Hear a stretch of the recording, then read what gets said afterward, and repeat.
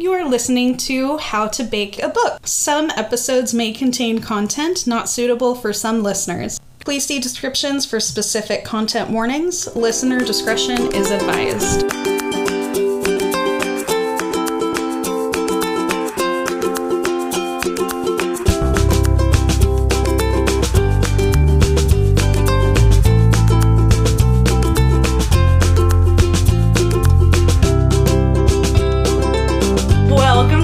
Bake a book. Hi, y'all. I realized just now I started recording a little bit later than we typically do, and we were just talking about beets and how much I love them and how much Mary can't have them anymore, and now I feel bad. Like the food beets. Not like the rhythm or like the headphones. I mean, you do have like a lot of rhythm though. Thanks. You do. You've got the rhythm in the heart. Get out. Thank you, ma'am. I've been freed of my curse. I actually had to be exiled. That was, you satisfied it. I just am so disappointed. I'm disappointed in me all the time. Join the club. So, this episode and next episode, we're going to be covering The Bear and the Nightingale by Katherine Arden. And oh boy, is this a book. It has words in it. It does. Yeah. I read it on hardback, I read it on Kindle, and I listened to it. I feel like this is what you do when there's a book that's like not something you can't this get into. Like the exact technique that you employed for the city in the middle of the night. The city in the middle of the night. The narrator is Kathleen, and I think it's Gaty, and she actually did really well. Awesome. Narrating this story. Amazing. It looks like it was released January 10th of 2017, and then who's the publishing house? Do you know? Del Rey. Of course. It's good a old Del Rey. It's a good old Del Rey. It's stalwart. So, I don't know about you, Cole. I don't know about me either, Mary. I fucking struggled. I did too. And like you and I were briefly talking before we started. I made the great and terrible mistake of starting another book that was just infinitely more interesting to me during this. I started reading Winter's Orbit, which is a gay science fiction book. And it's amazing. It's so good so far. Oh my god. I'm like halfway through it, and I had like 30 pages left of this one to read, and I started that one because I was like, I've got a week until Mary and I are recording, and it was just everything I could do to finish those last 30 pages. I smoked so much weed, hoping that would help. It didn't. Yeah. This is not to say that this is not a good book. It is well written. It is well written. The language is beautiful. I think the plot is there. I disagree with the language. Yeah, so that's fair. Russian, yes, I do believe is a beautiful language. Yeah. But there's a note at the end of this book that even the author says that she's translated things from Russian that aren't. Oh, no, right? I meant just like the way she puts words in order. Oh, yes. How the style of the language is. But, No, I think I have a distinct feeling that maybe if I was at a different stage in my life, I would have loved this book in a very deep way. But maybe it's just because of where I am or something, but like I felt like the payoff at the end of the book was not worth slogging through the beginning of the book. Well, and I will say that this is the first book of a trilogy. Yes. So it could be that maybe that's why it was a little bit slow. But if you know me, my favorite book is The Name of the Wind. And the beginning of that one is also slow. Yeah, it's slow. But I think that's like a stylistic trait I think there's a couple things. So I thought maybe I couldn't get into it because I was dealing with some, like, depression stuff, and I know a lot of people that, like, when you're in that sort of mindset, you can't really get into anything new. Yeah, totally fair. And so I tried it again, like, when I was in a better headspace, and I still couldn't get into it. I tried to, like, smoke myself silly. That didn't work. And I think what it boils down to for me is we covered Spinning Silver earlier on. Yeah. And The Bear and the Nightingale is very similar in terms of like a Winter King and like a demon of some sort. Sort of in like this Northeastern European / Russian area. Yeah. I will actually, I don't know if you have this on your version of the book. On mine, the trade paperback copy, which, what year did this come out? 2017. 2017? Mm-hmm. Has a blurb from Naomi Novik. Really? So it says, a beautiful, deep winter story full of magic and monsters and the sharp edges of growing up. Oh, and so funny.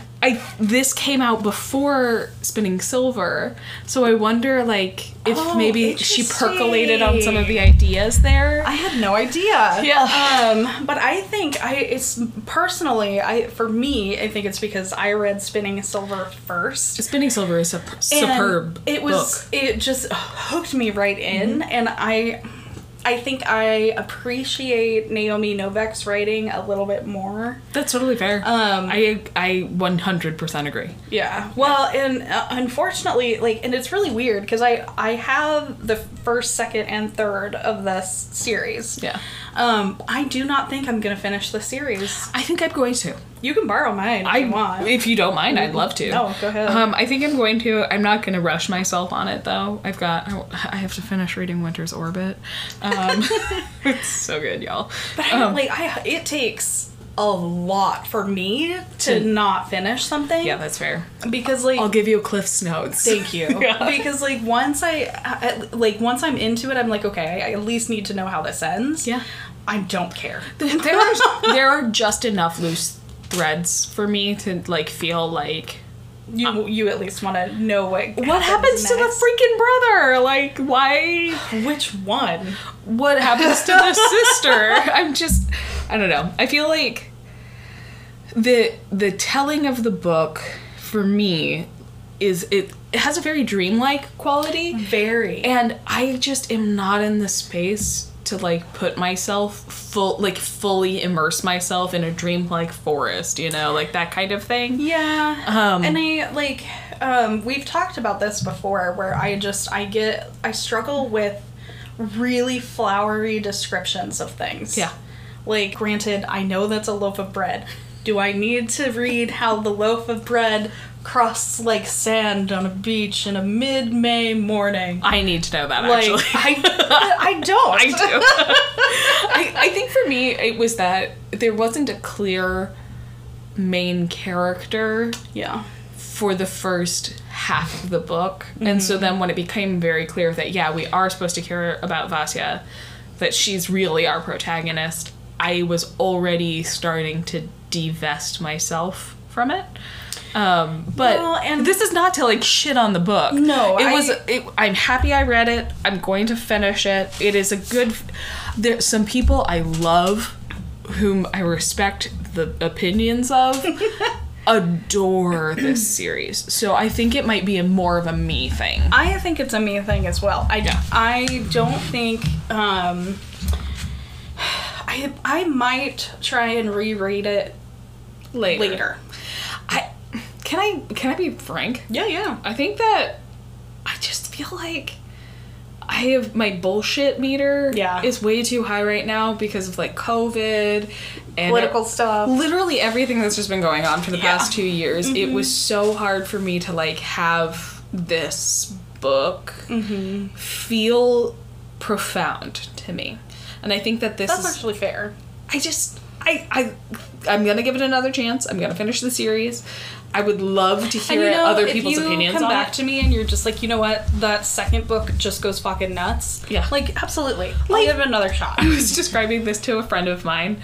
We were talking about books, and I was describing this one, and I feel like the first 200 pages have very little going on, and it's mostly world building, and I love world building. But I'm just not in a good world building place right now. Yeah, I have. And then the last hardback, and mine's $3.19. Yeah, and then the last 100 pages is like everything's happening, everything's in crisis. Well, and in the beginning too. So I'm gonna explain a little bit of the book, because you have this lord of like a territory. Yes. And he's married, and they have like 4 sons and a daughter. 3 sons? 3 sons and a daughter, I think. 3 sons and 2 daughters. At this point, they only have the 1 daughter. Oh, yeah. And so, like, the mother gives birth to Vasya, and then unfortunately passes away, and the father, will go into it more, but the father remarries, and then they have kids. And so, but it's like every character is named, but not all of them matter in the plot of the story. Like, and the mom was so interesting. Very. And she dies right at the beginning. And then you have, like, the step siblings, and then I'm just like, and then you have one of the siblings marry, and then they have kids, and then you have to interact with their kid, and it's a lot of characters. Yes. That I don't think really should have speaking parts. That is fairly characteristic of high fantasy, though. Like, the classic example, of course, is the Song of Ice and Fire. What? The Song of Ice and Fire. The Song of Ice and Fire. Oh! Sorry. The Game of Thrones books, where, like, literally there's 8,000 characters. But, I mean, it's characteristic of high fantasy. And, like, I just got the way Russian names where, like, the V's are ch, and, like, the ch are Z's. Yes. Not well, but I do. I can say yes in Russian. Da. Da. I mean, I slog through the accent, but that's fine. You know, it's something. I can order food and find a bathroom, and that's what matters. Hey, yeah. And tell somebody off. That's also now that is what matters. Yeah, that's really what matters. No, again, I wouldn't say I hated this book. I wouldn't say I was mad at it or anything. I would just say it's kind of meh for me. Yeah. Yeah. That does not mean that we are not going to do our duty and deep dive this beast. We talked about maybe not deep diving this beast, but then we didn't. Yeah, we almost did not finish this. We almost didn't. But again, like, honestly, if this is your favorite book, write to us. Please, yeah, please. Please tell me if I missed something that just made it poignant for you. Yeah. Like, I would love to know that. I personally just think it's because I've read a similar book, and it was one that I really, really enjoyed. Yes. I think it's just, I'm not necessarily in the place for this much world building with... I need to feel connected to the characters. Yeah. I really do. And I didn't feel that connection really start until later on. Yeah. I think that's where I'm at. I didn't connect to anybody. Yeah. Yeah. Like, you're supposed to connect to Vasya. Yeah, so why not just start at the point where you're supposed to connect? Sorry, this is all the... You know what? Woosaba. Mary, what the heck did you make this week? Oh, yeah. So this week, there's not a ton of food items in the book. There's a lot of honey cakes. Well, yes, honey very cakes allergic. and honey tea and beeswax candles. Yes, and Cole is definitely allergic. Do you think that maybe they keep bees? Maybe. Yeah. You know, actually, funny anecdote, my grandpa used to keep bees. And really? Yeah. Oh, I had to get rid of them. You know why? You. Me. It was I. So I decided to make Russian hot chocolate. Yo. I'm so excited. I have never had Russian hot chocolate. It is one of my favorite things. I didn't know that it was like a thing. It's a thing. Because I've had Mexican hot chocolate. That is also a thing, and it is beautiful. So I was looking up these recipes, and it calls for like orange zest and creme fraiche. Mm-hmm. And it's thick. It's like a hot, thick chocolate pudding. Yeah. That you just sip on. Yeah. It's like if you've ever had like a good drinking chocolate, it's like that, but like with a little bit of personality. I've only had Swiss Miss. Mary. I'm really happy to go on this journey with you as you discover the beautiful life. I've never made my own hot chocolate. I literally have so much hot chocolate in my home at any given point in time because Ren can't do coffee and needs that, like, I'm just gonna have a little treat. I'm just like a little hot beverage. And we go through tea like it's going out of style. I drink a ton of tea, yeah. Yeah. I am making 2 different versions, so I'm gonna do one with alcohol, one without. I personally don't drink, but there's a ton of really awesome alcoholic recipes for Russian hot chocolate that just look really fun. So I've been very drunk on Russian hot chocolate before, and I can tell you it's a more pleasant and worse feeling than you'd ever expect. What liqueur did I have no idea. You know? I was like 17. Oh. I was underage drinking. Don't do that. This is ill-advised. Don't do it. I'm just wondering, like, how vodka and chocolate would taste together. Oh, I don't know if it was vodka. I think it was probably rum or something. Rum, probably. I bet a whipped cream. I bet like a flavored vodka would be fine. Oh yeah, that's true. Yeah. But I also personally can't stand mint and chocolate together, but I know a lot of people love it. And so I'm wondering if like a mint alcoholic. I wonder if I made you a good mint hot chocolate, if that might change your mind, because you just said you've only had Swiss Miss. I just don't like mint and chocolate together because it's like brushing my teeth with chocolate in your mouth. Yeah. But can I be willing to try it? Can I ask a nerdy like food question? Yeah. Because this is also a food and book podcast. Yeah. Is it all mint or is it just like spearmint? No, it's all mint. It's peppermint, spearmint. Interesting. What's the other mint? Mint. Mint. There's lots of mint. There's actually a kind of mint called chocolate mint that has like a vague chocolatey flavor. My dad did grow it. I don't know if he still grows it. He grows mints?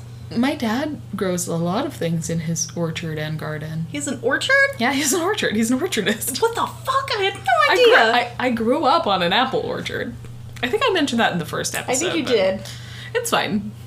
I contain multitudes. Yeah, I'm enormous. So I'm gonna do a normal, everyday, traditional Russian hot chocolate, and then I'm gonna do kind of a fun alcoholic twist one. Yeah.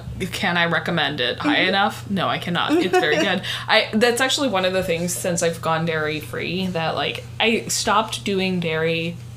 I want to say 5 years ago. And it's one of the things that I've been trying to figure out how to do a dairy-free version of, and I have not had success. So if anybody has that, hit me up. This is definitely not a vegan recipe because it calls for a lot of butter. It calls for creme fraiche. Yeah. Depending on the recipe. It calls for heavy cream. Yeah, it calls for like every kind of thing that is dairy. Well, I was really surprised about the creme fraiche because like it's a very decadent, like, I don't want to say sour cream because that's not even, it's like a really decadent whipped cream.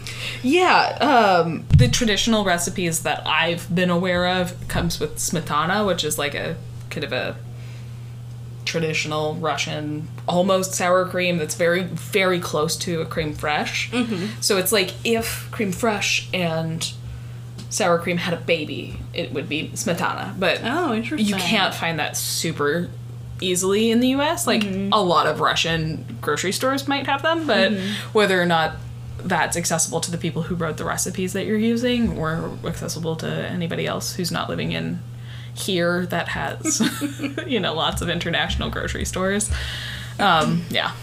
Well, and it calls for, like, chopping bittersweet chocolate, and so the one that I'm gonna have a little bit more, like, fun with, I think I'm gonna try and do bittersweet and dark. Nice. And try and mix that, see how that tastes. Nice. Oh, I'm sure, like, even messing it up, it's gonna taste good. like I said, I've tried to make it before without dairy, and it wasn't right, but it was still delicious. No. Like, it was still like, this is just not as thick hot chocolate, It was still something I got to enjoy. So that's what I'm gonna make for this week's episode. I cannot wait to see it up on our Instagram. I'm trying to decide, because I haven't done the photos yet, so I'm trying to decide if I want to put them in, like, really cute, fancy, because I have these, like, fancy, like, they almost look like Russian mugs. Ooh. And either that or I was just gonna do, like, my Christmas Minnie and Mickey mugs. Do both. That's amazing. Oh my god. Oh, that's amazing. Well, I mean, like, I feel like you could get away with putting them in anything. And oh, yeah, I think it'll be fine. Yeah. Can you honestly do both, though? Oh, yeah, I'm gonna do both. I need a picture of you with, like a mustache. Absolutely. It's while you're chewing away. I don't think we've posted any of, like, ourselves on our Instagram. No, I don't want to be known. I'm cool with just posting the mustache photo. I mean, that does mean that we're just posting a photo of your lips. That's fine. Okay. I can do that. Okay, alright, you've got big lips energy. I really don't, but I appreciate that. I'm an Irish Catholic girl. There's not a lot there. So, Bear and the Nightingale, it starts, we don't really know, like, the time or era that we're in, except, like Cole was saying, it's very early, so, like, 13th century, maybe. Yeah, there's a little author's note at the end that, like... Oh, I didn't fully read that. I saw the translation thing, and I just stopped.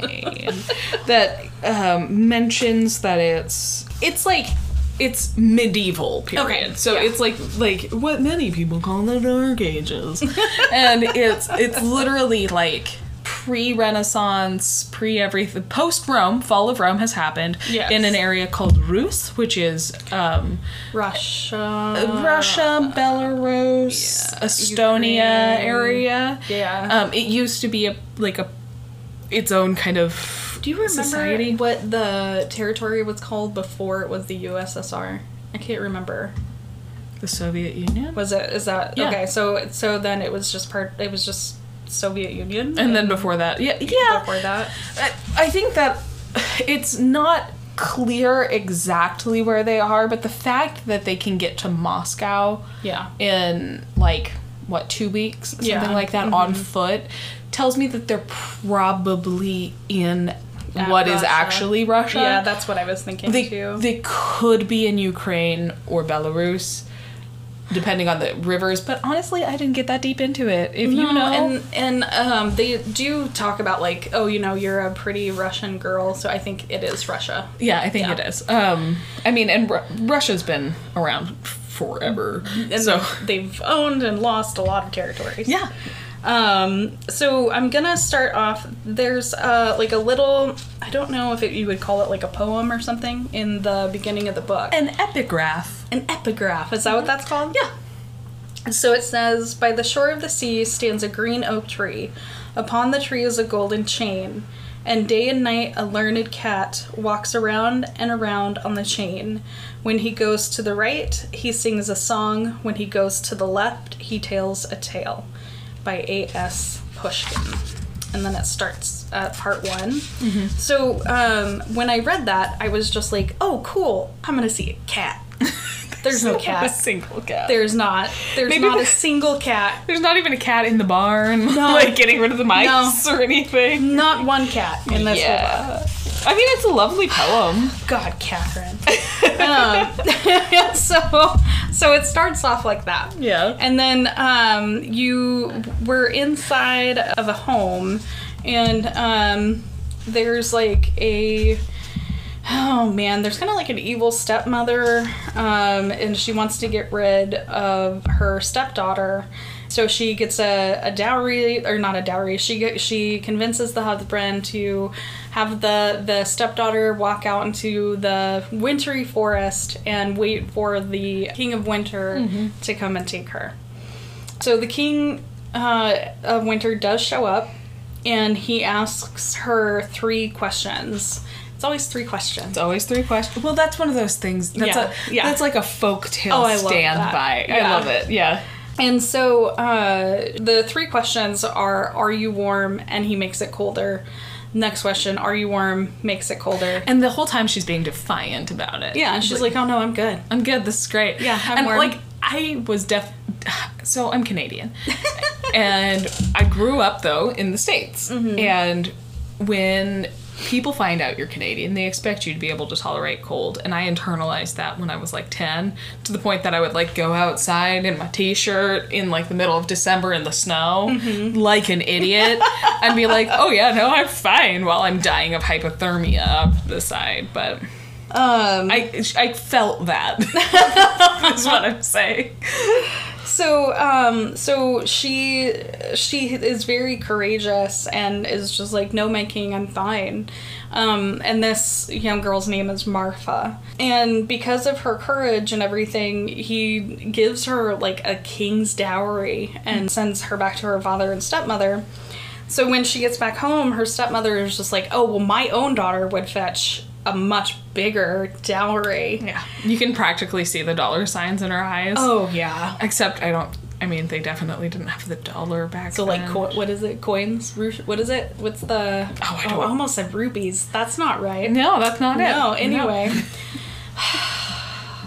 Sometimes reality and, like, my games and, like, my like all of that stuff... They bleed together. They bleed together. Oh, I get you. Okay. Yeah, for sure. And so the stepmother sends her own daughter out, and the king comes back and talks to her and says, you know, asks the same 3 questions. Are you warm?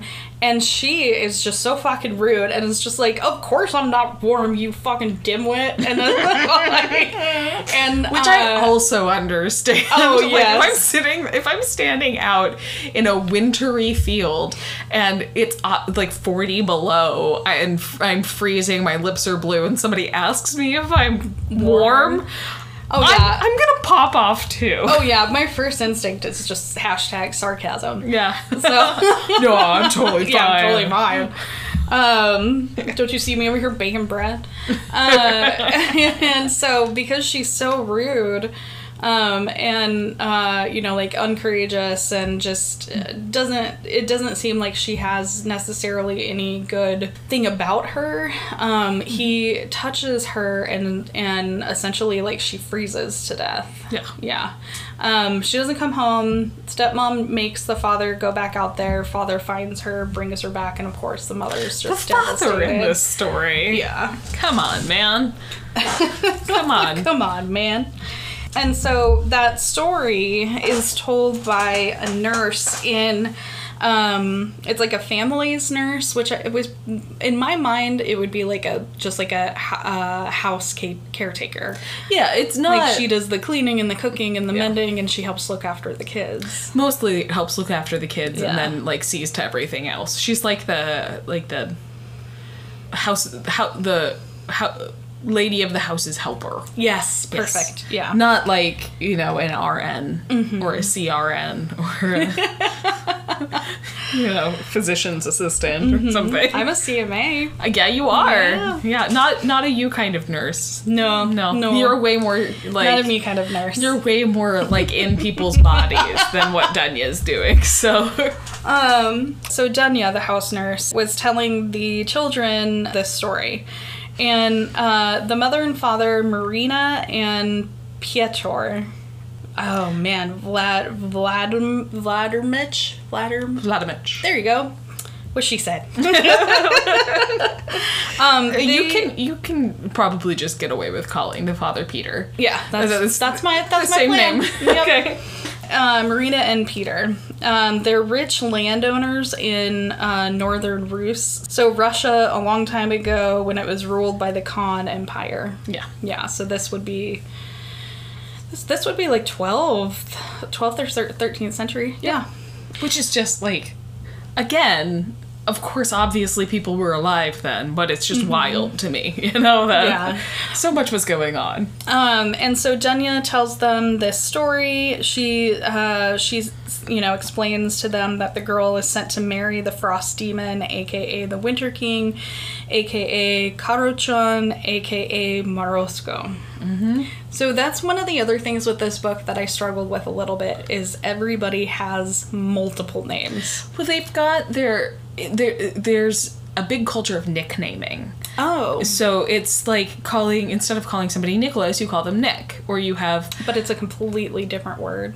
In Russian, the way that they truncate names is a little bit different. Okay. Like adding a Y at the end is very common. Or sort of near the middle to make it kind of cutesy sounding is very common for it. Mm-hmm. Yeah.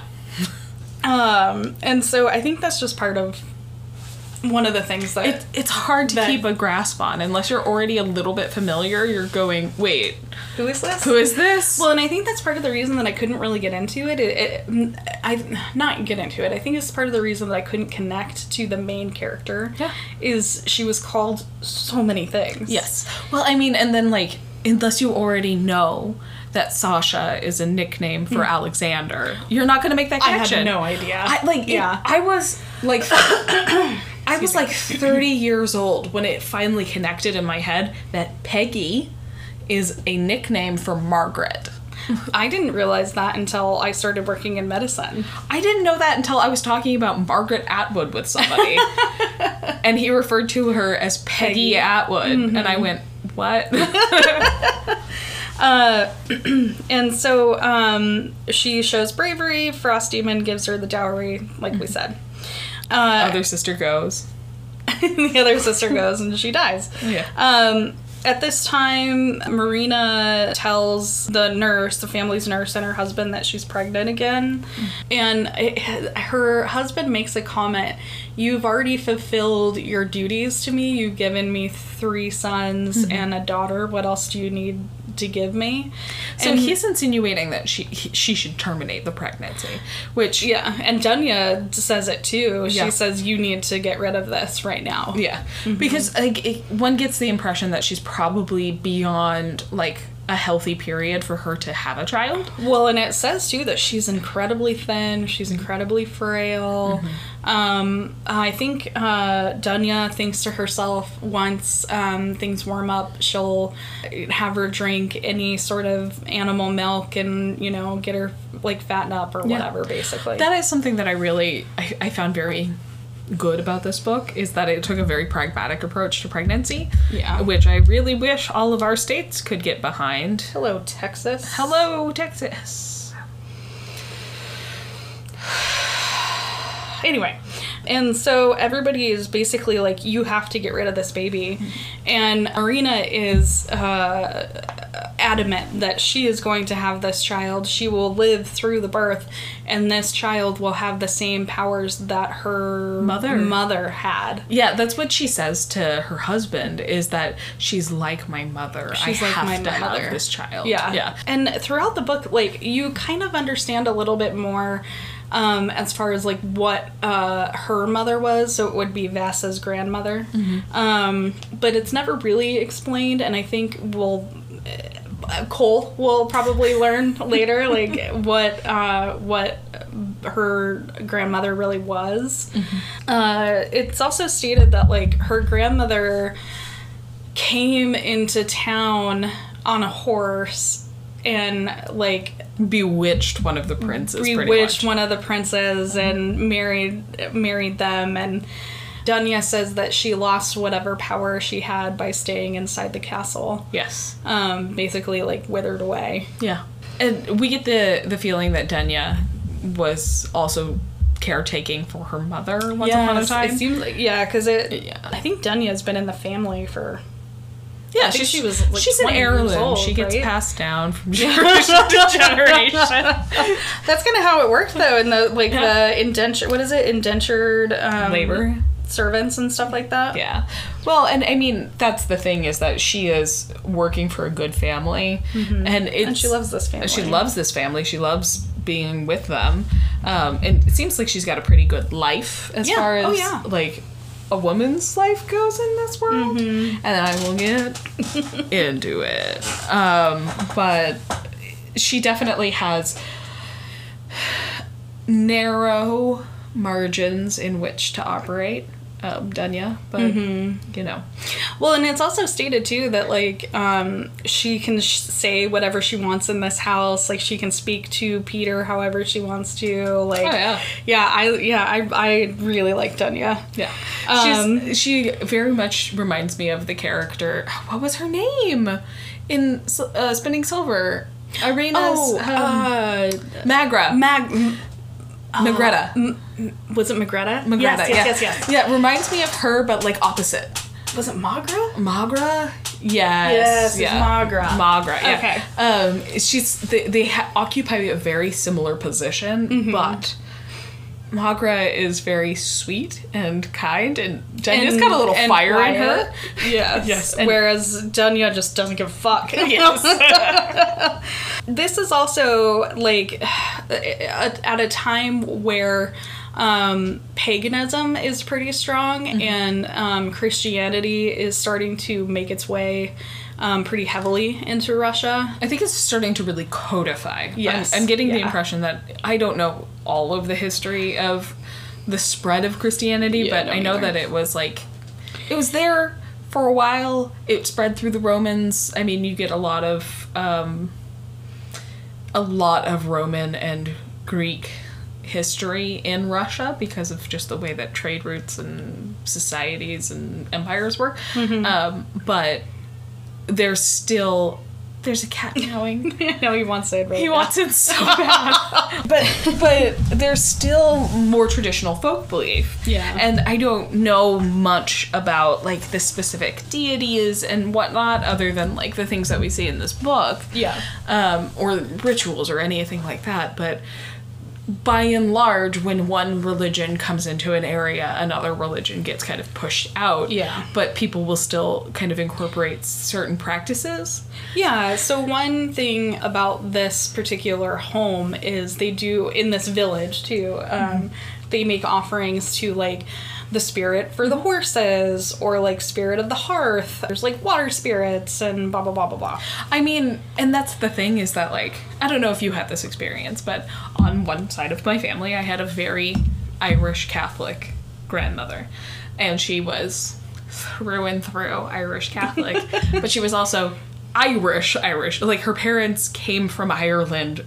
My great-grandmother was pregnant with her when she came to Canada. Oh, wow. So they would still leave offerings for the fairies. Yeah. I don't know if... But that's the thing, is that she's still Catholic. She still believes all of that, but she still has these, like, folk beliefs. These like maybe the changelings. Exactly. And, Not exactly superstitions, but not exactly not superstitions. It's just old world things that, like, you just can't let go of. Exactly. Yeah. Yeah, and I think that's exactly what's happening here, is that they have a church in town, but there are also these other spirits that are being left offerings, and...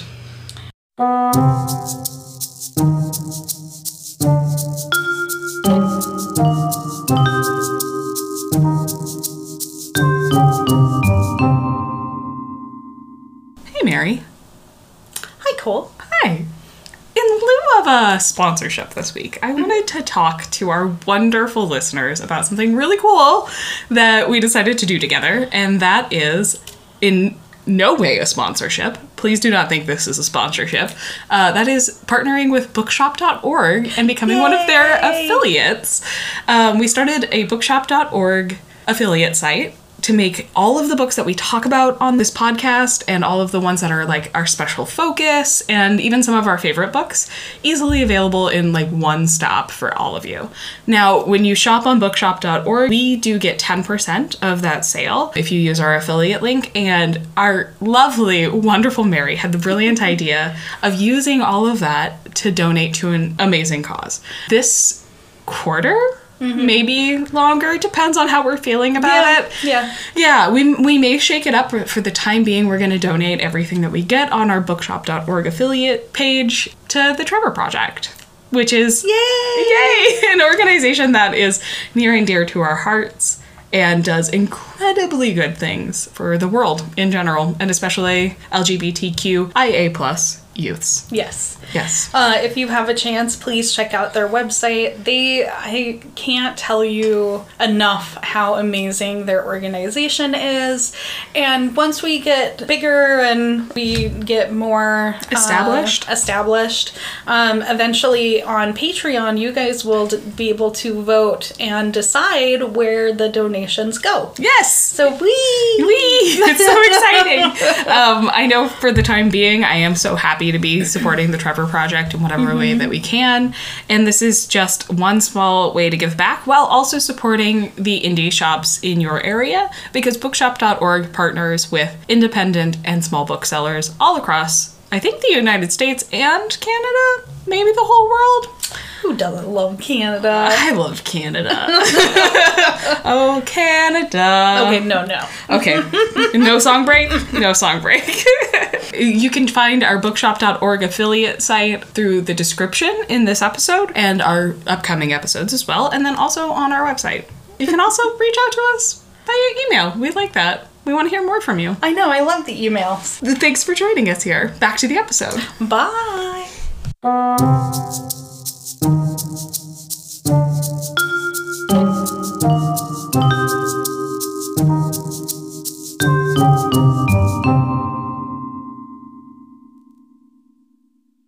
And so Marina unfortunately does die after she gives birth to Vasa, and it's spelled Vasya. So Vasya. Yeah. Okay.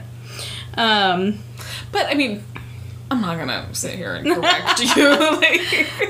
So Vasya is a rather wild child. Mm-hmm. She's kind of gangly, like she's very dirty all the time, similar to Uprooted, the girl in Uprooted who's always dirty. Wanda? Yeah, no. The main one. Who's always Miriam. Dirty. Yes. Yeah. And did you ever... Oh, not... Sorry, God. I was thinking about... Spinning Silver. Agnieszka. Agnieszka, yes. Did you ever read Anne of Green Gables? No. I got some, like, super worth your time. Okay. But also, actually just watch the Netflix series. Is it worth that? It is so beautiful. Okay, I'll check it out. Ren and I watched it together, and I don't think I've seen Ren more devastated about the ending of a series than this one. All right, I'll check it out. It's so good. But she gives me some Anne of Green Gables vibes. Okay. You get a little bit of... She's very free-spirited. She loves her father, loves her brothers. Mm-hmm. And her father only beats her a little. That's the thing. Like... so there's some... Sorry, I had to slide that in there like that. There's some wordings in this book that I had to just take a minute. Because, like, there's, there's several scenes where, like, people beat her with, like, what do you call them? Like, Switches? Switches. Yeah. But there's one particular scene when the father remarries. And he takes the new wife to bed. Yep. And says something about he really enjoys having the youth wrapped around him. Mm-hmm. And I was just like, gross. Yeah, it's so gross. No, there's a lot to dig into for that. But I think that she's doing an important thing when it comes to that. She's not trying to romanticize the family or the people. Yeah. And I really appreciate that. Because a lot of times when you have a story that is like a fantasy story, there's a lot of romanticism that gets thrown in there of like, oh, and he was perfect and he was always so kind and nobody was ever mean and that kind of thing, Yeah. When, especially stories about the past, we like to like put a filter of happiness over top all of it. What's not acceptable now was totally acceptable back then. It was totally acceptable. Yeah. Well, and again, within reason, I don't really know that much about this history period. Please, if you are an expert on it, I appreciate an email. Because it's not like Marina and Peter met each other and then fell in love. That was an arranged marriage. Yeah. Marina was the prince's son. The prince's daughter. Not son. The prince's the daughter. Other thing. So, I mean, she has nobility of her own. Yeah. And, but does she really? No. She's a woman. She's a woman. And, she's a pawn. Mm-hmm. And exactly. So, and Peter does talk about, like, their wedding night and says, comparing it to when he remarried. And it's a very different experience. It is a hugely different experience where he was saying, Marina, you could tell that she was nervous, but she was also very feisty and baiting me and goading me. And whereas the new wife just lays there and takes it. Yeah. And I was like, ugh. Yeah. You can tell which parts of this have been on our minds. We're going into these eddies of things that creeped us out. And we've bitched about it before, where it's just like, I know this stuff happened in history where it's just like, you know, you had to have a dowry to marry because you're such a burden on the other person's family that, like, you have to bring something with you. See, and that's the interesting thing, is that depending on the culture, it might be the other way around. In some places, it's the bride's family that does the paying, and in some places it's the groom's family that does the paying, because they're pretty much purchasing you. Her. And so both of them make me feel icky. Yeah. Because I like autonomy. And I really wouldn't prefer anybody that either of my parents would have picked for me. So well, yeah. So anyway, Vastia is rather wild. Always dirty, always getting in trouble, always running off. Yes. Love her. But she is very close with her older brothers. She's very close with her father. She has an older sister at this point, and they're kind of close. They live in the same house. You can tell that they care about each other, but they definitely have like a little bit of a rivalry. So at this point in the story, she's about 6 years old. And Dunya has made a bunch of honey cakes. And the dangerous temptation. Yes. And so she sticks a bunch in her sleeve, and before Dunya can stop her, she runs off. Yeah. And she runs into the forest. She ends up getting a little bit lost. And she finds this gnarled looking tree with a man sleeping under it, almost like he's hibernating. Yeah. And it's interesting because in the book it says that she's had a very pampered life, so there's no reason for her not to trust anybody, but yet she fully does not trust this man. Yeah, she feels real weird about it. I really appreciated that insight, right? Yes. Because, like, she has been sheltered, she's gotten anything that she's wanted. Yeah. And so, to be fair, she does not have a PlayStation. That's fair. Yeah. Yeah. So... I want a PS5 so bad. I don't want to. We're gonna move on, because that's gonna start on a whole other tangent for me that has nothing to do with this. I'm sorry. I thought I had to bring some levity into it because I wanted to. So she encounters this man, and honestly, the description of him is very interesting. It is. The first thing that comes to mind for me is that it mentions that he has one eye, and he's under this tree that ostensibly could be an old oak tree. So my knee-jerk reaction was, is that fucking Odin? Like, yeah, I know, is this right? Odin? Yeah. Because he's a one-eyed man out in the woods, and I know that there was a lot of mythic sharing amongst European cultures and, I mean, Asiatic cultures as well. So maybe they're somewhere along the way. I don't know. I'm kind of like, in my head, maybe part of this myth came from the same root story or something that Odin did. And I just think it's interesting. That's where my mind went with it all. That's funny, because that's where I went first. And, and I was like, but no, this is a Russian tale, so it can't be Odin. But you're right, that they do share a lot of... Literally the day Wednesday is named after the German version of Odin. Really? Yeah, it's Woden. There's like a little like on it, but the V sound comes from a W in German, so it's Odin's Day is Wednesday. Well, yeah. Well, I knew like Friday is Frig. Yeah. Frig. Yeah. Yeah, and that like Tuesday is Tears Day, but Wednesday. The myth of Odin spread throughout Europe with the Vikings, so like it's possible that came over. That's true. So he has one eye. The other eye looks like it's been sewn shut, and half of his face is very scarred, while the other half does look like a human man. Yeah. He kind of, what's so good, like, is coaxing her to closer to him, which is so gross. Yeah, like, so gross. Because he's like, come on, little girl, I'm over here. I'm fine. You want some puppy and some candy? Do you want to get in my van? My fantasy van? It's a tree. And so she she's still really hesitant. And then this giant white horse and this man show up and tell the man to go back to sleep. And that it's not his time yet. That it's not his time yet. That's what it was. Oh, like, at that point in the story, the way I read it was like, go to sleep, Grandpa. Go back to sleep. Mm-hmm. Not, this man is a threat to everything else that's going on, which you come to learn a lot more about him later on. Yeah.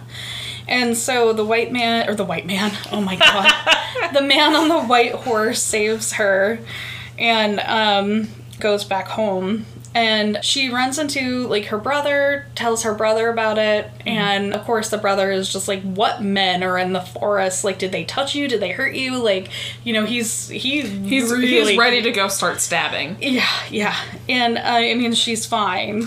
Well, and that's the thing, too, is that this is an area that you're not just going to find a person wandering through the forest. No. If you did, they would be dying in the forest. They are also at war with, what would be the...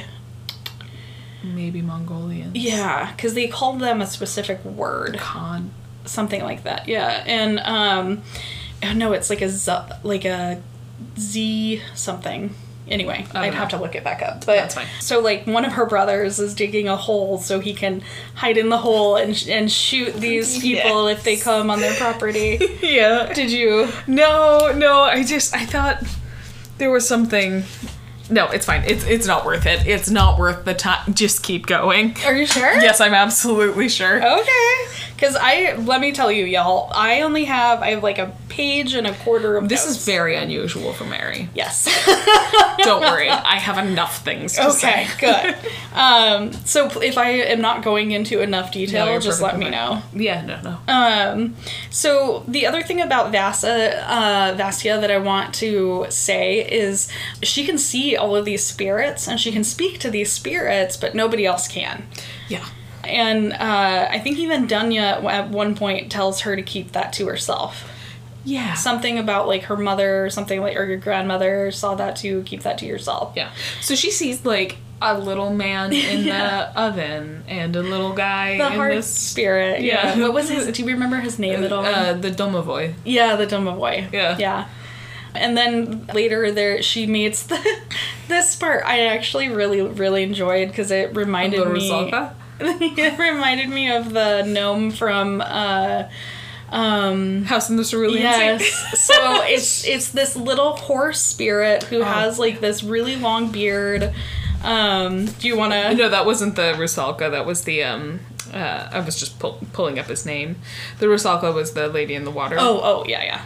That was the Vizila. Yes. Okay. Yeah. So he's just this little spirit with this really long white beard, and at one point Vasa is explaining to him what a little demon devil thing is, and goes around in a circle and is looking to see if his pants are on fire, and they're not.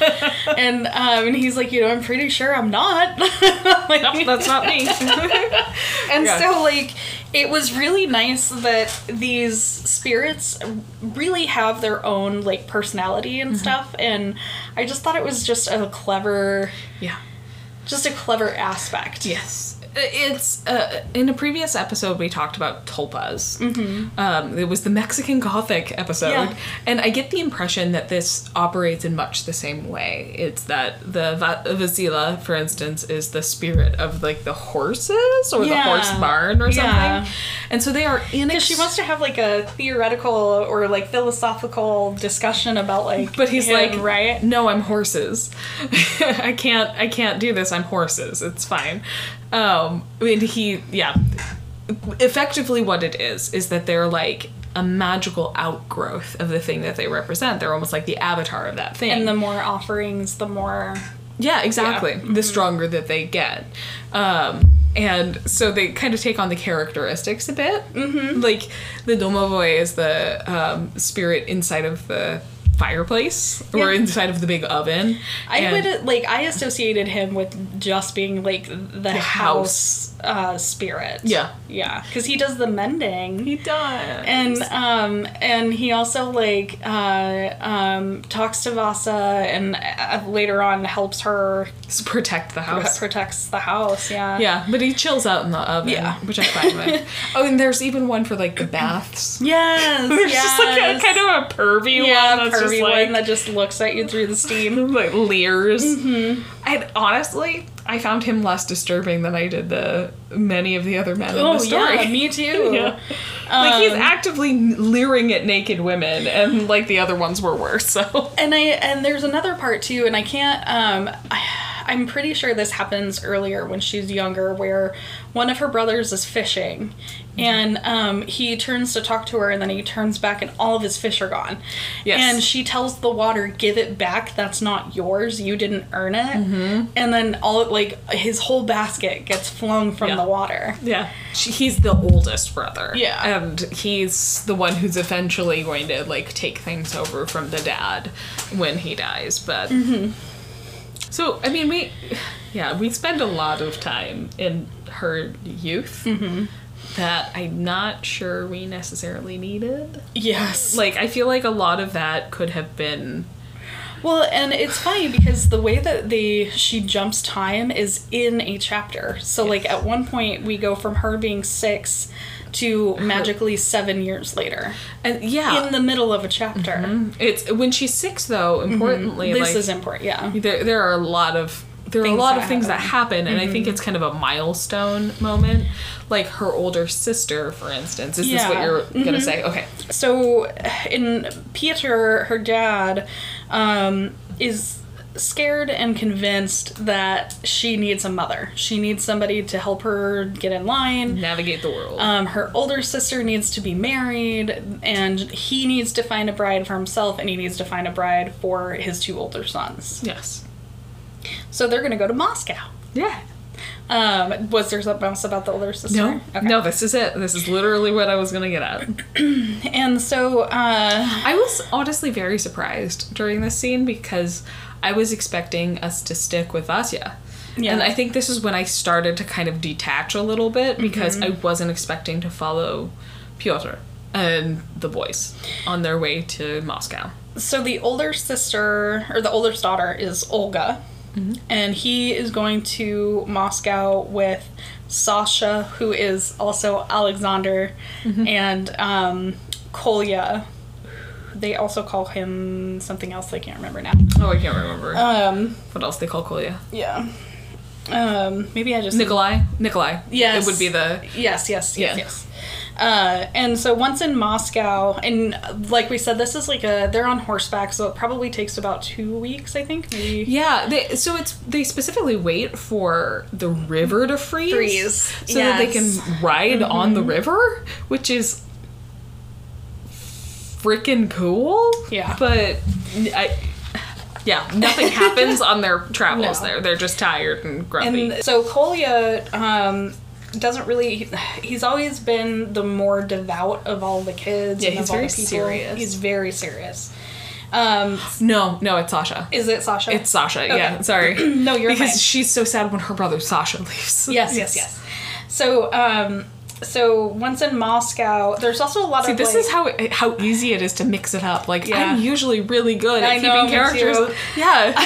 And yet... And just trying to explain this book is also really hard because there's a lot of characters that are important for a moment, but not important later. Yes. And anyway... So once they get to Moscow, there's also a lot of political things that are happening. Yeah. The current crown prince wants to make sure his own son, who's still a child, will be safe to rule when he dies, and he doesn't want anybody to be able to usurp him. Yes. So he decides to marry him off to Olga, which is Pietr's oldest daughter. Yeah. And this is all, like, the Metropolitan's idea. Mm-hmm. And the Metropolitan is another one of these characters that's very important for a minute, and then nothing Like, we have him as a point of view character for a hot second. Yes. And then he never comes back up and he may come back up in the series. In the other 2 books. And in this, Metropolitan is a specific... I had to look it up. Yeah. It's a specific role that it's like a really high up priest who serves in government is effectively what it is. I took it as a religious advisor. Yeah, that makes sense. Yeah. Yeah. But he puts the idea of doing this. Yes. In the prince's head. Not only this idea, but he also puts in the crown prince has what they call a mad daughter. Anna, because she can see spirits, talk to spirits, blah, blah, blah. Mm-hmm. Or as she calls them, demons. Yes. She's very Christian. Mm-hmm. And she's so devout, probably because she sees these things. Yes. And so she spends a lot of time at the church and she's in the capital. Hidden away, too, because she's, like I said, in that... kingdom, they consider her mad. Well, on the one hand, it makes a lot of sense. She doesn't bathe herself because she doesn't want the bath spirit to leer at her because she can see that. And then she talks to them too and tries to get them to go away so people see her as talking to herself. Yeah. Honestly, I was at this point of the book, I was really rooting for Anna. I was too. She just turns out to be so fucking horrible. She turns out to be wretched. Yes. Because I was like, oh, so her and Vesta can see these things. Like, they'll connect. They can bro down. No, she becomes a harridan. Oh, God. So basically, the prince also decides to solve that problem with Anna by marrying her to Piotr, because they're going to go back to the northern woods of Russia anyway, so she would be very far away from all of the people in the castle and whatnot, and in the government. Yeah, and importantly, like, this prince is the most important person in the country. He is a prince because they are part of an empire, and there's a Khan that they report to. But he's effectively like the king. He's in charge of everything. Mm-hmm. And Piotr has a relationship with him already because Marina is his first wife, the one who died. See, it's already so confusing. There's so many people. Yeah. Marina was his sister. Yeah. So they're already connected. Mm-hmm. So it is completely like within a reasonable step that the prince would do this. Mm-hmm. And so Piotr, he's not sure if this is really a good thing that, essentially the king wants him to marry his sister. Mm-hmm. And so he's like, you know what, I need a new mom for my daughter, we're just going to do it. Let's make it happen. And it's not like he could say no. Yeah. Well, and this is the part that I was talking about earlier where he compares his wedding night to Marina versus Anna, and, Anna's very timid and is crying most of the time, and I don't care what... I don't care either. I don't care what time period you're in. I don't care, any of that. If you are engaging sexually with a partner and they are crying... Don't do it. Stop it. Unless that's part of it and you have consented to it completely. And Marina, he goes and says that, they were baiting each other and she's flirting with him most of the night and, blah, blah, blah. And so by the time of the end of the night, they really wanted each other and all this stuff. And, at this time, they just have a dinner with a lot of these folks that are already there, and then... It's very much a rush job. Very much. And and then he takes her off to consummate the marriage, and... Yeah.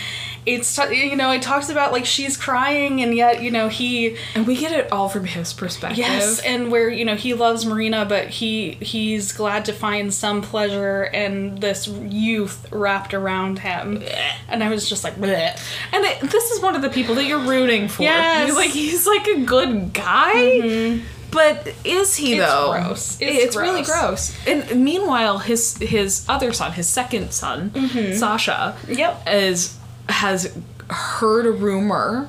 Mm-hmm. Oh, you look like you have something in the chamber for this. No, so while in Moscow, Sasha is a devout Christian, and he sees almost I don't want to say a Christian zealot, but how would you describe him? Like a monk? Yeah. Like a very well-known monk who... He hears rumor that there is a monk who's performing miracles. Yes, there we go. So I think he's making the logical leap that this may be a future saint. Yeah, and he wants to follow him and join this, what do you call it? Like a monkdom? Monastery. Monkdom. A monastery. Monastery. I even wrote monastery. I like monkdom better. I like monkdom better. I do too. I think I would... I know I'm probably not monasteries allowed. Are always... They're just going to be called monkdoms. Yeah. Monastery was like so... Yes. 14th century. Yeah. So 14th... Oh my god. I love it.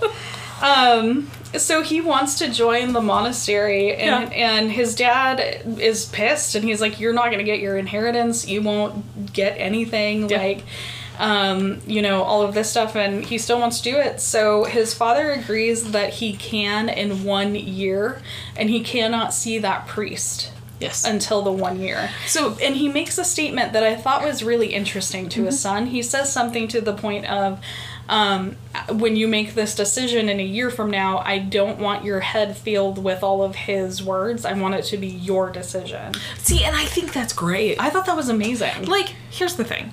I am fascinated by cults. And me too. Oh my god. Yeah. I'm so fascinated by cults.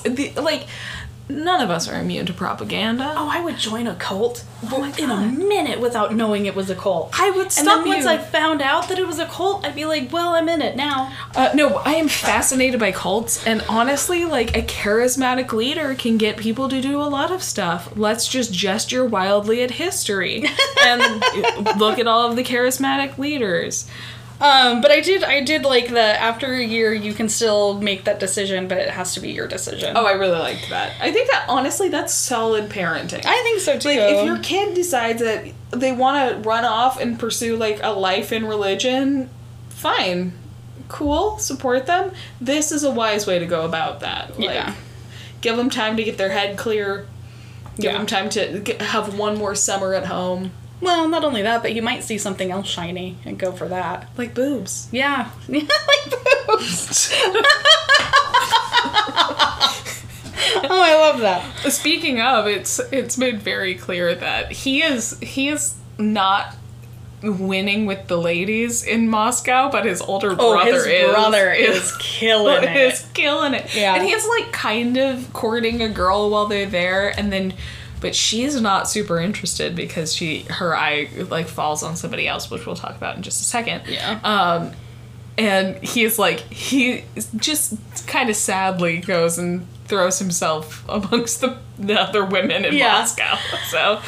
So when they're in Moscow, we have a new point of view character pop up for a hot second, who's like strange, and he has a horse. And people talk about how he comes from out of town and he doesn't have a beard, which is really strange. And he only comes in winter. And he only comes in wintertime, and he buys stuff and he brings goods from like places that nobody could like ever get to.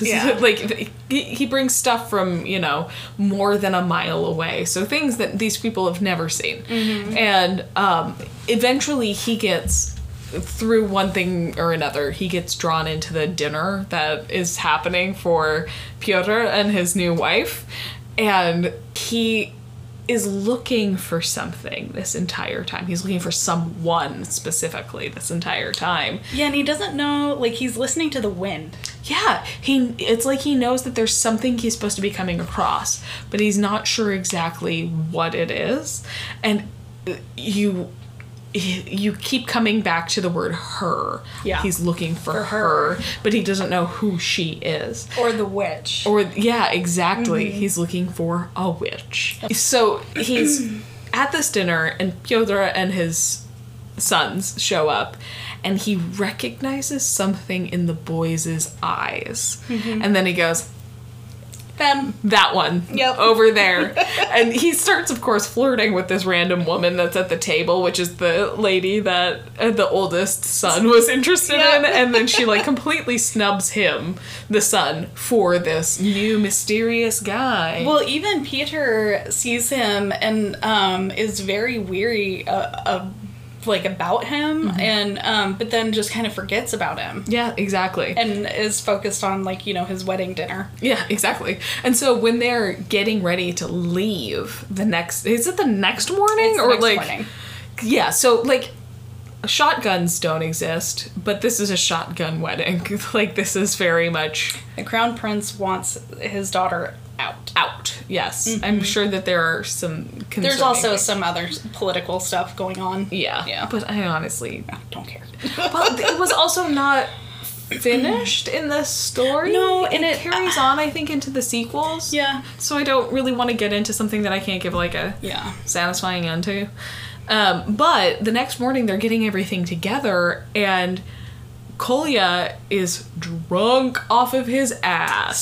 Still from the night before. Like, it's a good party if you're still drunk in the AM. And so his father's, like, looking at him and judging him a bit, going, how is my kid still this drunk, And this dude shows up, the same dude from the night before. Mystery man, and starts petting Pyotr's horse. And Kolya decides to take issue with it because he's still drunk. He feels like this guy, like, totally slighted his dad. It was totally slighted him too the night before by flirting with the girl. Mm-hmm. And now he's like, how dare you touch my dad's horse? Which, there's a lot going on with people touching horses. Yeah. In this book, there's specifically one scene that I can see in Mary's eyes already about, like, if I ever thought somebody could turn their gaze into lasers, it would be you. So you almost shot a laser.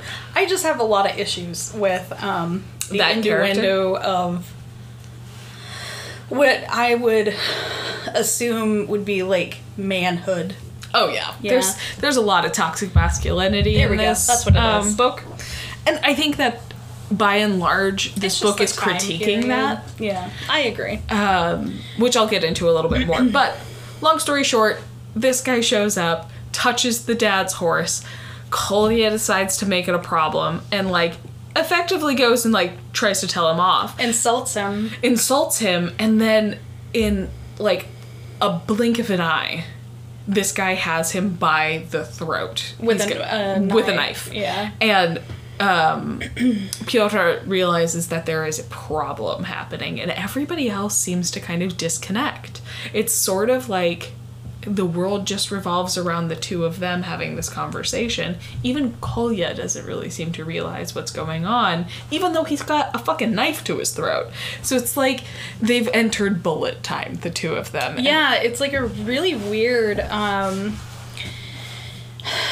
it's almost like 1 foot in the, like, magical realm and 1 foot in this realm. Yeah.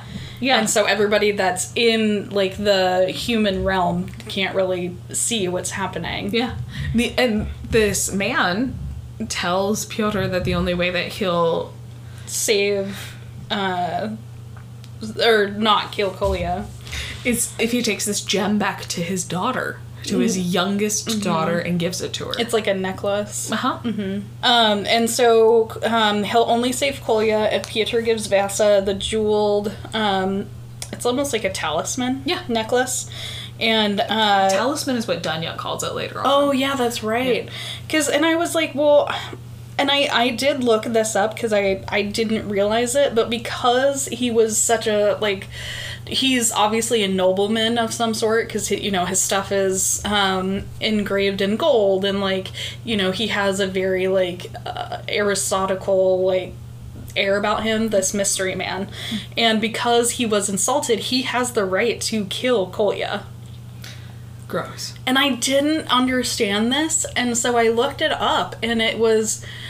And it wasn't only, like, a Russian thing, like, it was, a British thing or whatever, but, like, in social hierarchy, if you were higher up, any sort of insult on you, your family, your name, anything could end in capital punishment. Yes, which I was just like, yeah. But what you find offensive may not be offensive to somebody else. Yeah. But, I mean, insults and honor and all of that jazz was such a different thing. Huge thing. It's a huge thing when you have social currency as your only, like, stake in the world. Yeah, social currency. Yeah. Mm-hmm.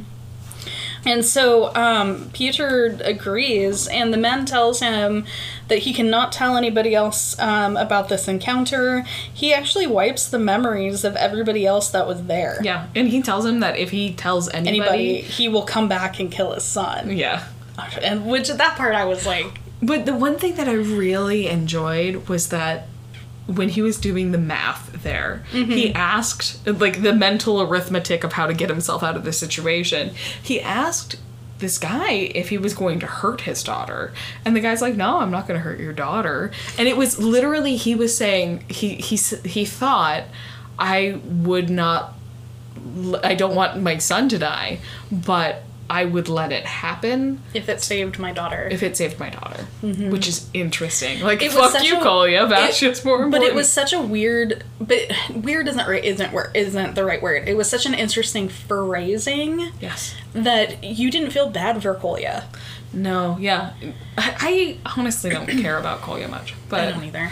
I really loved Sasha. I really loved Sasha. I loved Sasha, and what was the third brother? Alexei.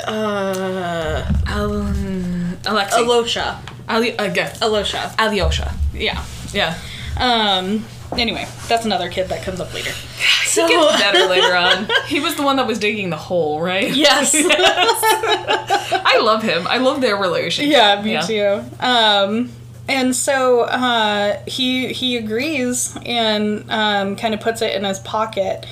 And so once they return home, Anya gets worse with, like, her crying and talking to herself because the old ways are so prevalent out in the north that, like, these spirits, there's more of them, and they're everywhere except the church. Yeah. And so she finds, like, she finds the church as, like, you know, her safe haven, basically. And she spends as much time in there as she possibly can. She's very cold to all the rest of the kids. She's cold to Dunya.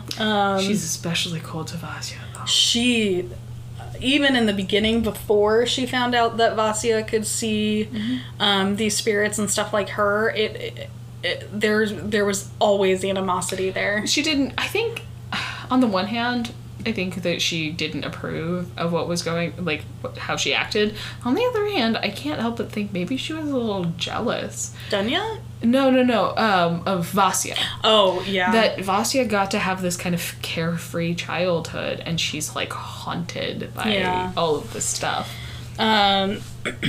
Yeah, that's actually true. I didn't really think about it that. I did that mental gymnastics specifically because at this point I still was like, no, Anya's gonna be fine. She's gonna be a great character, and then she turns out to suck. She sucks. Olga, if you don't remember, was the other daughter. Yes. She's married off and goes to live in Moscow. She tells Vasya that she can come and join her when she's grown. Yeah. And she specifically is married well. Very well. She's married very well as part of the prince's plan to keep his line in power. Yeah. It's kind of a whole thing. Mm-hmm. But she becomes a princess, which is great. Yeah. And she tells Vasya that when she's old enough, she will send for her and they'll have adventures in Moscow together. Yeah. And so she leaves. Vasya is devastated by it, too. Devastated. Yeah, and, like, I honestly love that because I love children being sad, obviously. No, I'm kidding. So kidding. No, I love that they have a little bit of a complicated relationship because it seems like they're very cold to each other. Mm-hmm. But then as the wedding is approaching and as she's starting to really realize that her sister's going to leave her probably forever, she may never see her sister again because that's just how travel works here. Yeah. Especially if you're a woman, then you're never going to see your sister again. She's devastated by it. that's another thing that is privilege for me, because I'm a white woman, but I just have never considered, like, this other sibling of mine, my sister, when she gets married, I'm just never gonna see her again. Just never. Because she's somebody else's property. Well, like, consider the other women in your ancestry. I don't know if there are any... I don't have any sisters or any female cousins. But I mean, like, great-grandmothers or something. All right. For instance, I mentioned earlier my grandma was born in Canada, but she was conceived in Ireland, which is the grossest sentence I've ever said. But my great-grandparents, when they left Armagh, they were like, okay, bye, we may never see you guys again. This is like a huge boat trip we're taking that may kill us. Yeah. Flight doesn't exist yet. That's true. Well, I mean, it existed, but... Not on a commercial scale. Exactly. Yeah. So, part of the reason that Olga is married off and goes to live in Moscow so quickly after Peter gets married is the crown prince passes away. Yeah.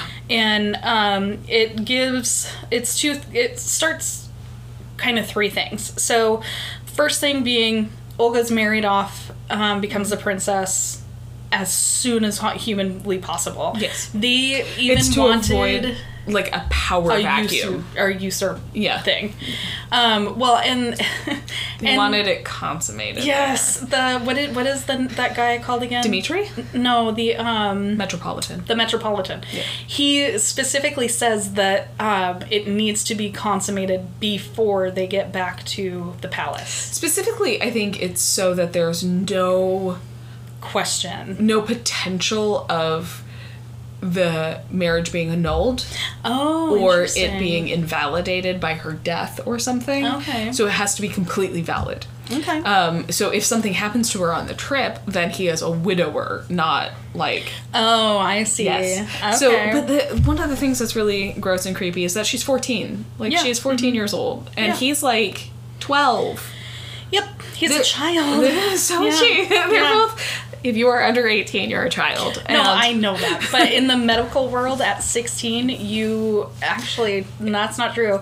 Depending on the state, as young as 13, you can choose to essentially have, like, your own sessions with your doctor, no parents in there, so nothing. You, like, gain physical autonomy in a different way. At 13, yeah. That's interesting. And even though your parents pay the bills, they have zero rights to see any documentation or hear or do anything as to what you were doing with your doctor. Amazing! Even if medication is involved, as a parent, you still don't have the right to know or get any sort of info about it. Mary, I feel like this weird sense of relief knowing that. Like, I think in Oregon, it's 15 that you can have your own sexual autonomy as far as your health is concerned.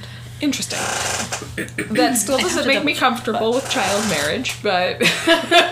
No, me neither, but at least now, like, you know, you can, at that young of an age, you can start to... be your own person and make your own decisions. Yes. About your body. Yeah. I don't know what the age of consent is, because honestly, the people who talk about ages of consent... Most states, the age of consent is 16. That's still so young. In the South, there are some states that still have the age of consent younger than... Ooh, your face. Younger than 13. I think there's one state that still has age of consent at 11. That's horrifying to me. But I'm not 100%. It could have changed by the time I was out of school. But when I was in school at one point, there was some state that had an age of consent at like 11 or 13. That was gross. Ew. And it was a southern state. I literally, the only thing I cared about when I was 11 was Pokemon. I mean, still now, but I know what my vulva is. Like, yeah, and that's not a Pokemon. It's not a Pokemon. Yeah. It can catch them all, though. I think I've already told you the horrific story of when I found out what periods were. So yes, yeah. Oh my god! But that's the thing, is that a 14-year-old, being forced into a political marriage as a princess. As a princess. Whoa. And so you think maybe you'll follow Olia to see what happens with her life. Mm-hmm. No. We don't. You hear later that maybe she has had some kids. And she's fat and happy. I mean, that's all you can wish. Yeah. If she wants children and she has them. And she did say that she wants her own family. She wanted 10 sons. So she's living a high life. Yep. Yeah, there you go. And so she's married off, goes to Moscow. The other thing that this triggers is Sasha sees another reason to leave and join the, what did I call it? The monkdom? The monkdom.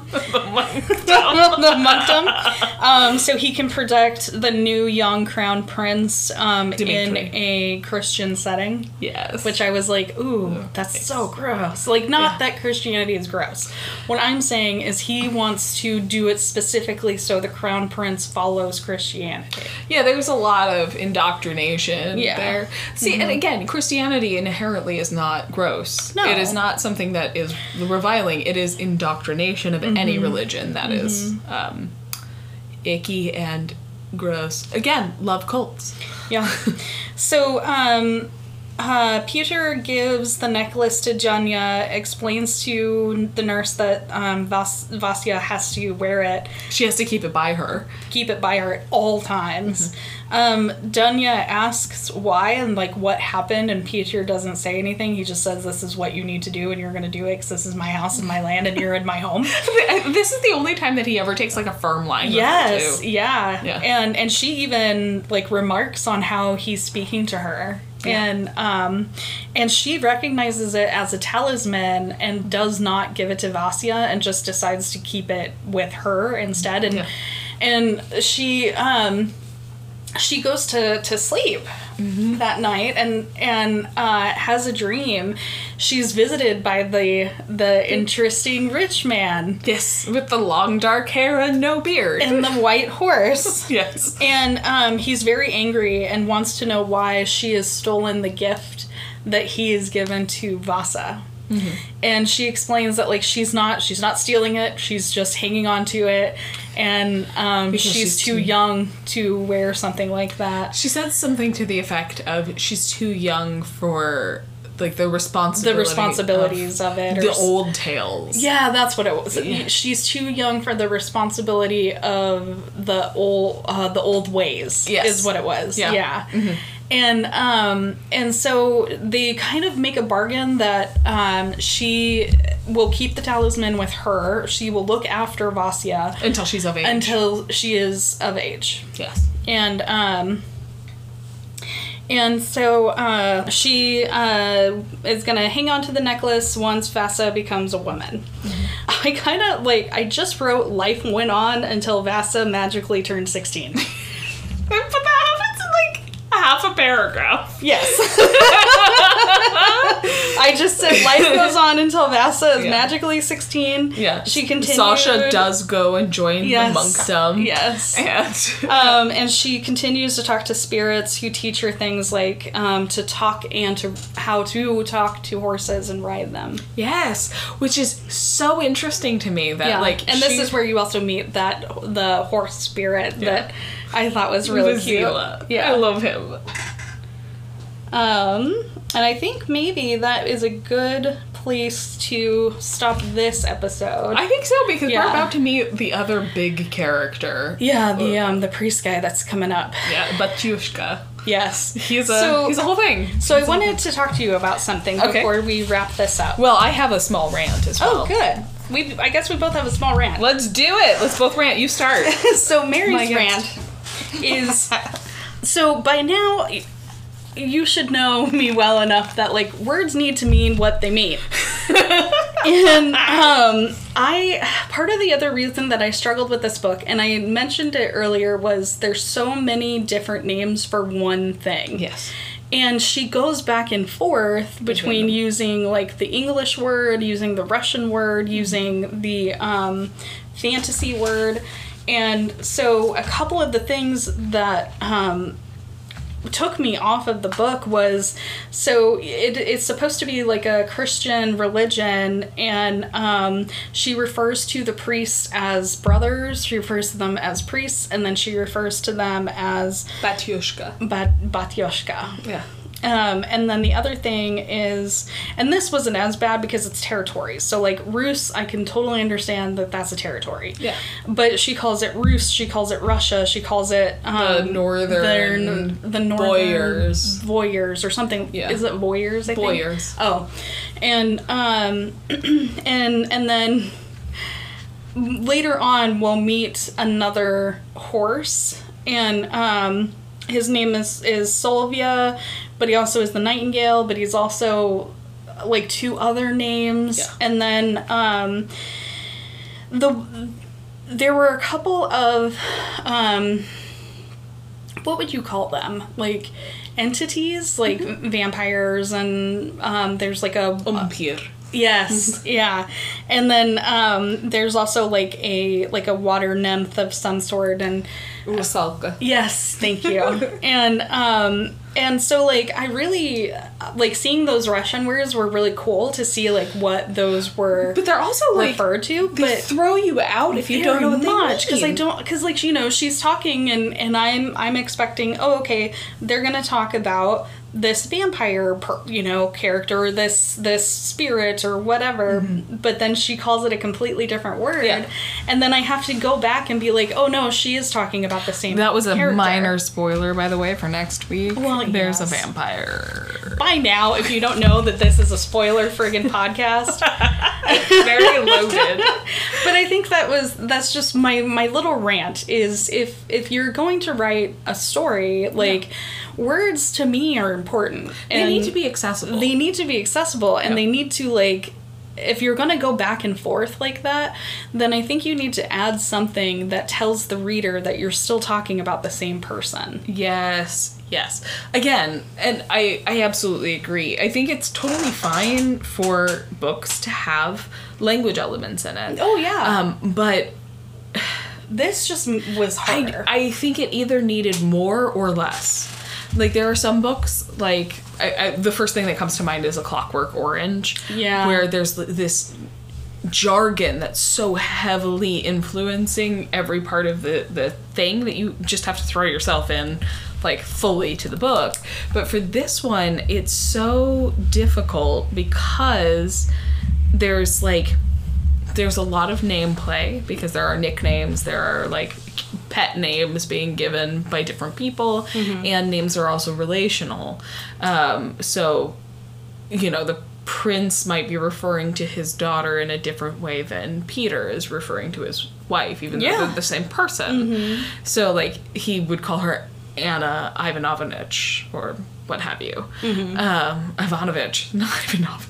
I added a whole extra syllable in there. But that's exactly the thing, is that I have a background with Russian. Yeah. So I think that it was, like, less jarring for me, because I know how to make... zero background. Yeah. Like, for instance, when we were going, well, what was Kolya's name? I know that Kolya is a nickname for Nikolai. So... And I had no idea. And, like, when you find out that Sasha's a nickname for Alexander, like... Where? Why? Like, how does that work?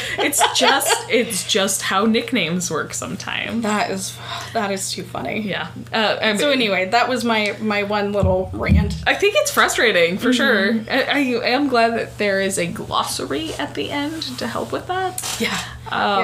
Well, and there's also, and please correct me if I'm wrong, but there's an author note at the end that says that even she, when she was translating, didn't really translate correctly. She tried to anglicize some things, so like the spellings are a little bit different. Like Dimitri isn't necessarily always spelled that way, and it would not have been spelled that way at the time. But I also think that there's enough. If I'm gonna draw my line at how Dimitri is spelled, but I'm gonna be like, yeah, no, there's a water nymph. Yeah, I know. I have other issues, you know.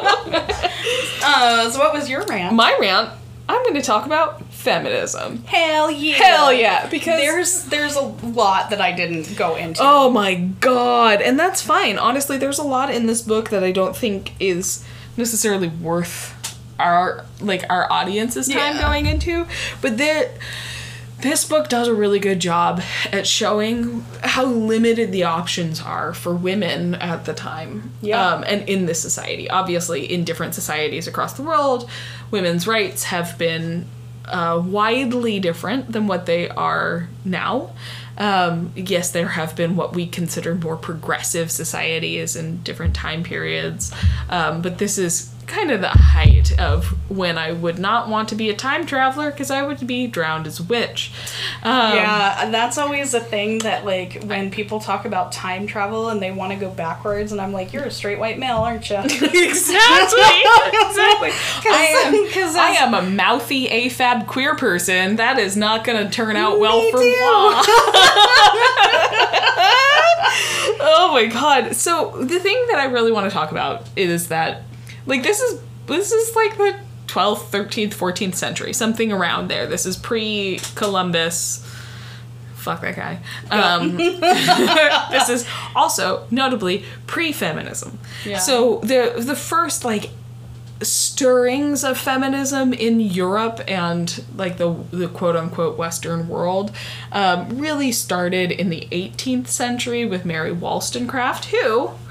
riddle you this. I will give you 10 US American dollars if you can tell me who is Mary Wollstonecraft's daughter. Florence Nightingale. No, cool guess though. Nice. Well, I was like, who was like, but she was very feminist. Yeah. Anyway. Mary Wollstonecraft wrote this incredible book called A Vindication on the Rights of Women, talking about how women should have equal education, equal opportunity, and this was in the 1700s. Oh, definitely not Florence Nightingale. No, definitely not. But still, I love that you went for it. No, but her daughter wrote a book as well. It's this little thing you might have heard of called Frankenstein. Mary Shelley? Mary Shelley. That was my second guess. Oh my god, no really? Shit. No Yeah. shit, amazing. Maybe you actually just knew it somewhere in the back of your head.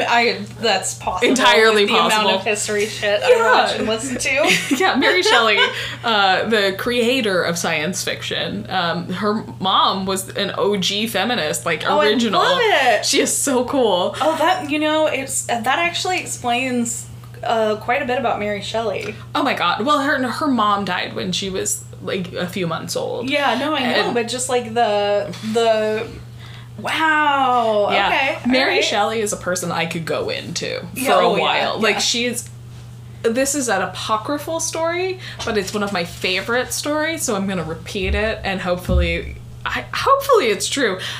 Rumor has it she and Percy Shelley, who would be her later husband, her maiden name was Godwin, so Mary Godwin became Mary Shelley when she married Percy Shelley, who is a twat. Shocking. I mean, he was fine when it came to, like, anarchism and stuff, but there's... Better writing. Yeah. He was an okay poet, but she is amazing. Like, she was 18 when she wrote Frankenstein, which is just... She was bored as fuck. Yeah, she was hanging out with him and Byron in freaking Switzerland. What else are you gonna do? But, long story short, rumor has it they had sex on her mother's grave. Like, that she lost her virginity on her mother's grave, which is the most goth thing I've ever heard of in my life. That's so fucking metal. It's so metal. She's so metal. But yeah, so that was the beginning of what we call kind of first wave feminism. Mm-hmm. But first wave feminism really didn't even get started until the 19th and 20th century. Really? Yeah. Like, that's, like, really recent. And first wave feminism was like, let's have equal rights. Let's be able to vote. Women's suffrage is, like... The women's right to vote didn't happen until the early 1900s. Yeah. Like, less than 100 years... Well, actually, almost exactly 100 years ago. It was 1921. Wow, that blows my mind. Isn't that incredible? Mm-hmm. And then second wave feminism, which is really about gaining social equality. So having, like, the same wages, which we still don't have. That kind of thing came out in like the 60s, 70s. You know, you have the idea of the burning of the bras, having liberation of the self and like the same sort of social status as a man. So being able to get the same jobs, being able to get the same recognition, being able to have your own fucking bank account, not needing your husband or your father to be there when you get birth control, being able to get a no-fault divorce, those sorts of things are things that feminism brought us. All beautiful, beautiful things. Then there was third wave feminism that came around in like the 70s, late 70s, 80s into the 90s, and that's much more intersectional and like less about like women's political power like the first one, and then the second one was like more about like sexuality and autonomy. This was more about like individualism, how you can form yourself as a single woman, like how womanhood is. Yeah. But that is within my mother's lifetime. Yeah. That before that started and after that is kind of coming to its conclusion. A lot of scholars think that like we're sort of entering a fourth wave of feminism, which is fantastic. I myself included. I would assume that like the Me Too movement would be huge. The fourth start of that, wouldn't it? But it's one of those things that when you're in a scholarly field, describing it in the moment doesn't really work. You need to have a little bit of separation. So it's going to be like 5-10 years down the line that we're really going to be able to examine the impact of it. And that's how you define a wave of something. Of social change in any case. A couple of things that I found interesting for this book was that there's this incredible quote by one of my favorite early feminists, Virginia Woolf. You may have heard of her. She had this, one of her works is called A Room of One's Own, and it's about women's lives. And she writes, "The history of men's oppression to women's emancipation is more interesting, perhaps, than the story of that emancipation itself. So why are men so pissed that we want autonomy?" And it makes me think about all of the men in this book. Yeah. Because they want somebody there making their bread. They want somebody there to wrap their young bodies around them. Blech. They want that. There's the reason why they're opposing it is because it threatens their power. Yeah. And their means of life. Like if you asked any of those boys to bake a loaf of bread, do you think they would even know how to approach it? No. Exactly. But that's because the woman's life has been circumscribed around men their entire time. Second fun quote from The Female Eunuch by Germaine Greer, talking about women's liberation, which wouldn't happen for another 7 centuries-ish from when this is supposed to be set, is liberation will not happen unless individual women agree to be outcasts, eccentrics, perverts, and whatever the powers that be choose to call them. And that's what we're kind of getting in Vasya. We're getting a woman who's embracing all of these like characteristics that have people calling her a witch. Yeah. Have her her life being threatened because people think of her as an outcast. And if you'll let me, I have a couple of her quotes. Well, of course. That I know I've been ranting for a long time, but... No, you haven't. It's been like 5 minutes. So, Dunya says about her, just to keep her safe, the only thing that will keep her safe after the Winter King is coming around is that she must have a husband, because her life is so... Vasya's life is so dependent on the protection of a man. There's literally no other way, which is just absolutely horrifying. And a mere couple of pages later, when she's being told kind of her options in life, she says, when she realizes that she's either going to go to a convent or get married herself, this is going to happen very soon in the book. I promise I'm not spoiling too much. She says, "You're right. I am foolish. I was born for a cage after all. Convent or house. What else is there?" Because there's literally no other options for women's lives. You can either be a nun or a wife. There is nothing else. That's it. And that's how it has been for centuries for many, many women. I was considering not reading this one because it's so much later in the book, but I think it's probably the most, like, ardent stance that she takes. And she says, all my life I've been told, go, come. I am told how I will live, and I am told how I must die. I must be a man's servant and a mare for his pleasure, or I must hide myself behind walls and surrender my flesh to a cold, silent God. I will walk into the jaws of hell itself if it were a path of my own choosing. I would rather die tomorrow in the forest than live 100 years of the life appointed to me. And I love that. Wow. Yeah. It's so powerful. Like, this is like a medieval woman just, like, embracing her autonomy and reviling against the system that's telling her how she needs to live. And it's so powerful. Yeah. Yeah. Yeah. My favorite part of the book. Well, and I do love that she kind of just, and we cover more about this in the second half, but she is just like, I don't want to be married, and I don't want to be stuck in one place. I don't want to go to a convent. She doesn't want to go to a convent. She doesn't have kids. Like, that's the other thing, is she doesn't want to marry anybody. She doesn't want to even be with the Winter King. Yeah. She's terrified of the idea of giving birth. Yes. Of being a mother. Which, I mean, in Spinning Silver, we had that same sort of thing. You see Wanda having those same thoughts. And it's... And Wanda says that she doesn't want to get married because she doesn't want to have somebody owning her body. Yeah.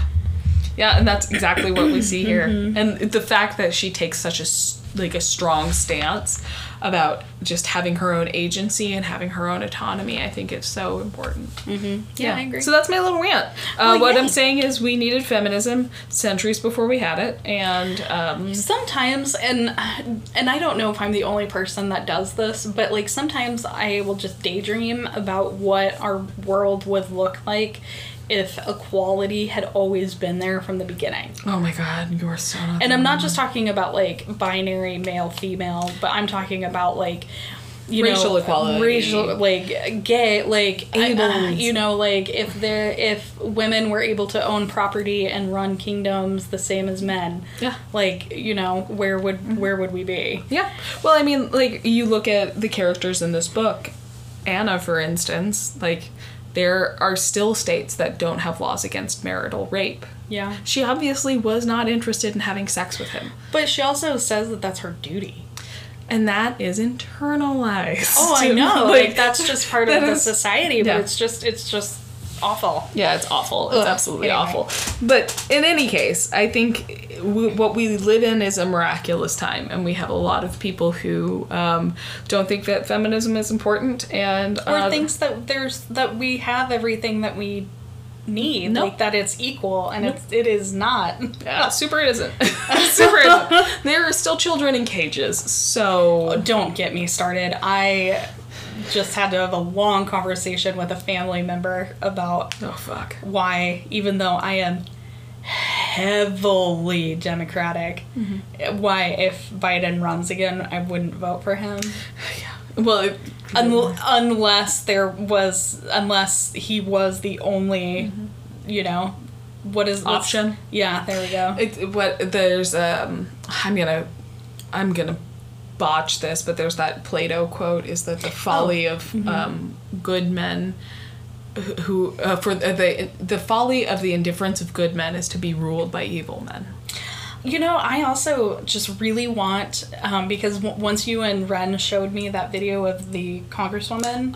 Yeah, she's amazing. I can't remember her name right now, but Brown. Yes, I want her to run, and I would vote yesterday, tomorrow, all the time. I would give her a body part. Yeah, me too. Literally anyone she wants. I have 2 kidneys. You can live just fine with one. Sure. Yeah, I'll give her as much of my liver. It's very healthy. I'd give you my insides, but you don't want this. No. I just want your heart, Mary. I think that's it for us this week. We'll be back next week with the thrilling conclusion. And you guys, it's so much more thrilling. There's more stuff in the second half. There's a fucking vampire. Yeah. There's a lot. There's a lot of death. Yes. There's a lot of death. But yeah, we'll be back with the thrilling conclusion of The Bear and the Nightingale next week. We love you. Bye. Happy reading. Happy all the things. Bye.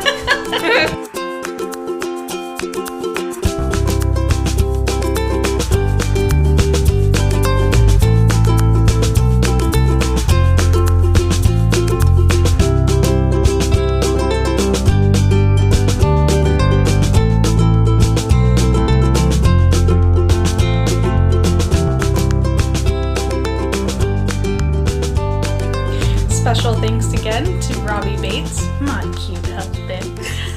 Special thanks to Ren Haynes, our wonderful gremlin. And special thanks to the author. Of course, without books, this podcast wouldn't exist. I would be very sad.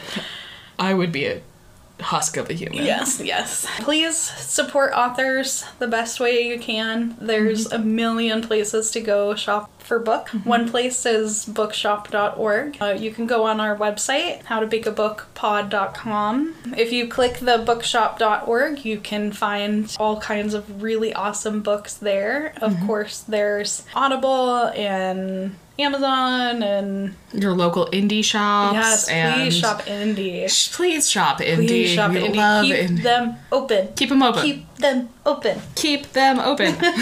Also, special thanks to Tracy Randall for making all of our incredible digital art. Yes. And she's got even more up her sleeve, I'm sure, for us. Oh, yeah. And she has social media. Please check her out. And of course, thank you to you guys for listening to us. Thank you so for much. being here on our little book journey.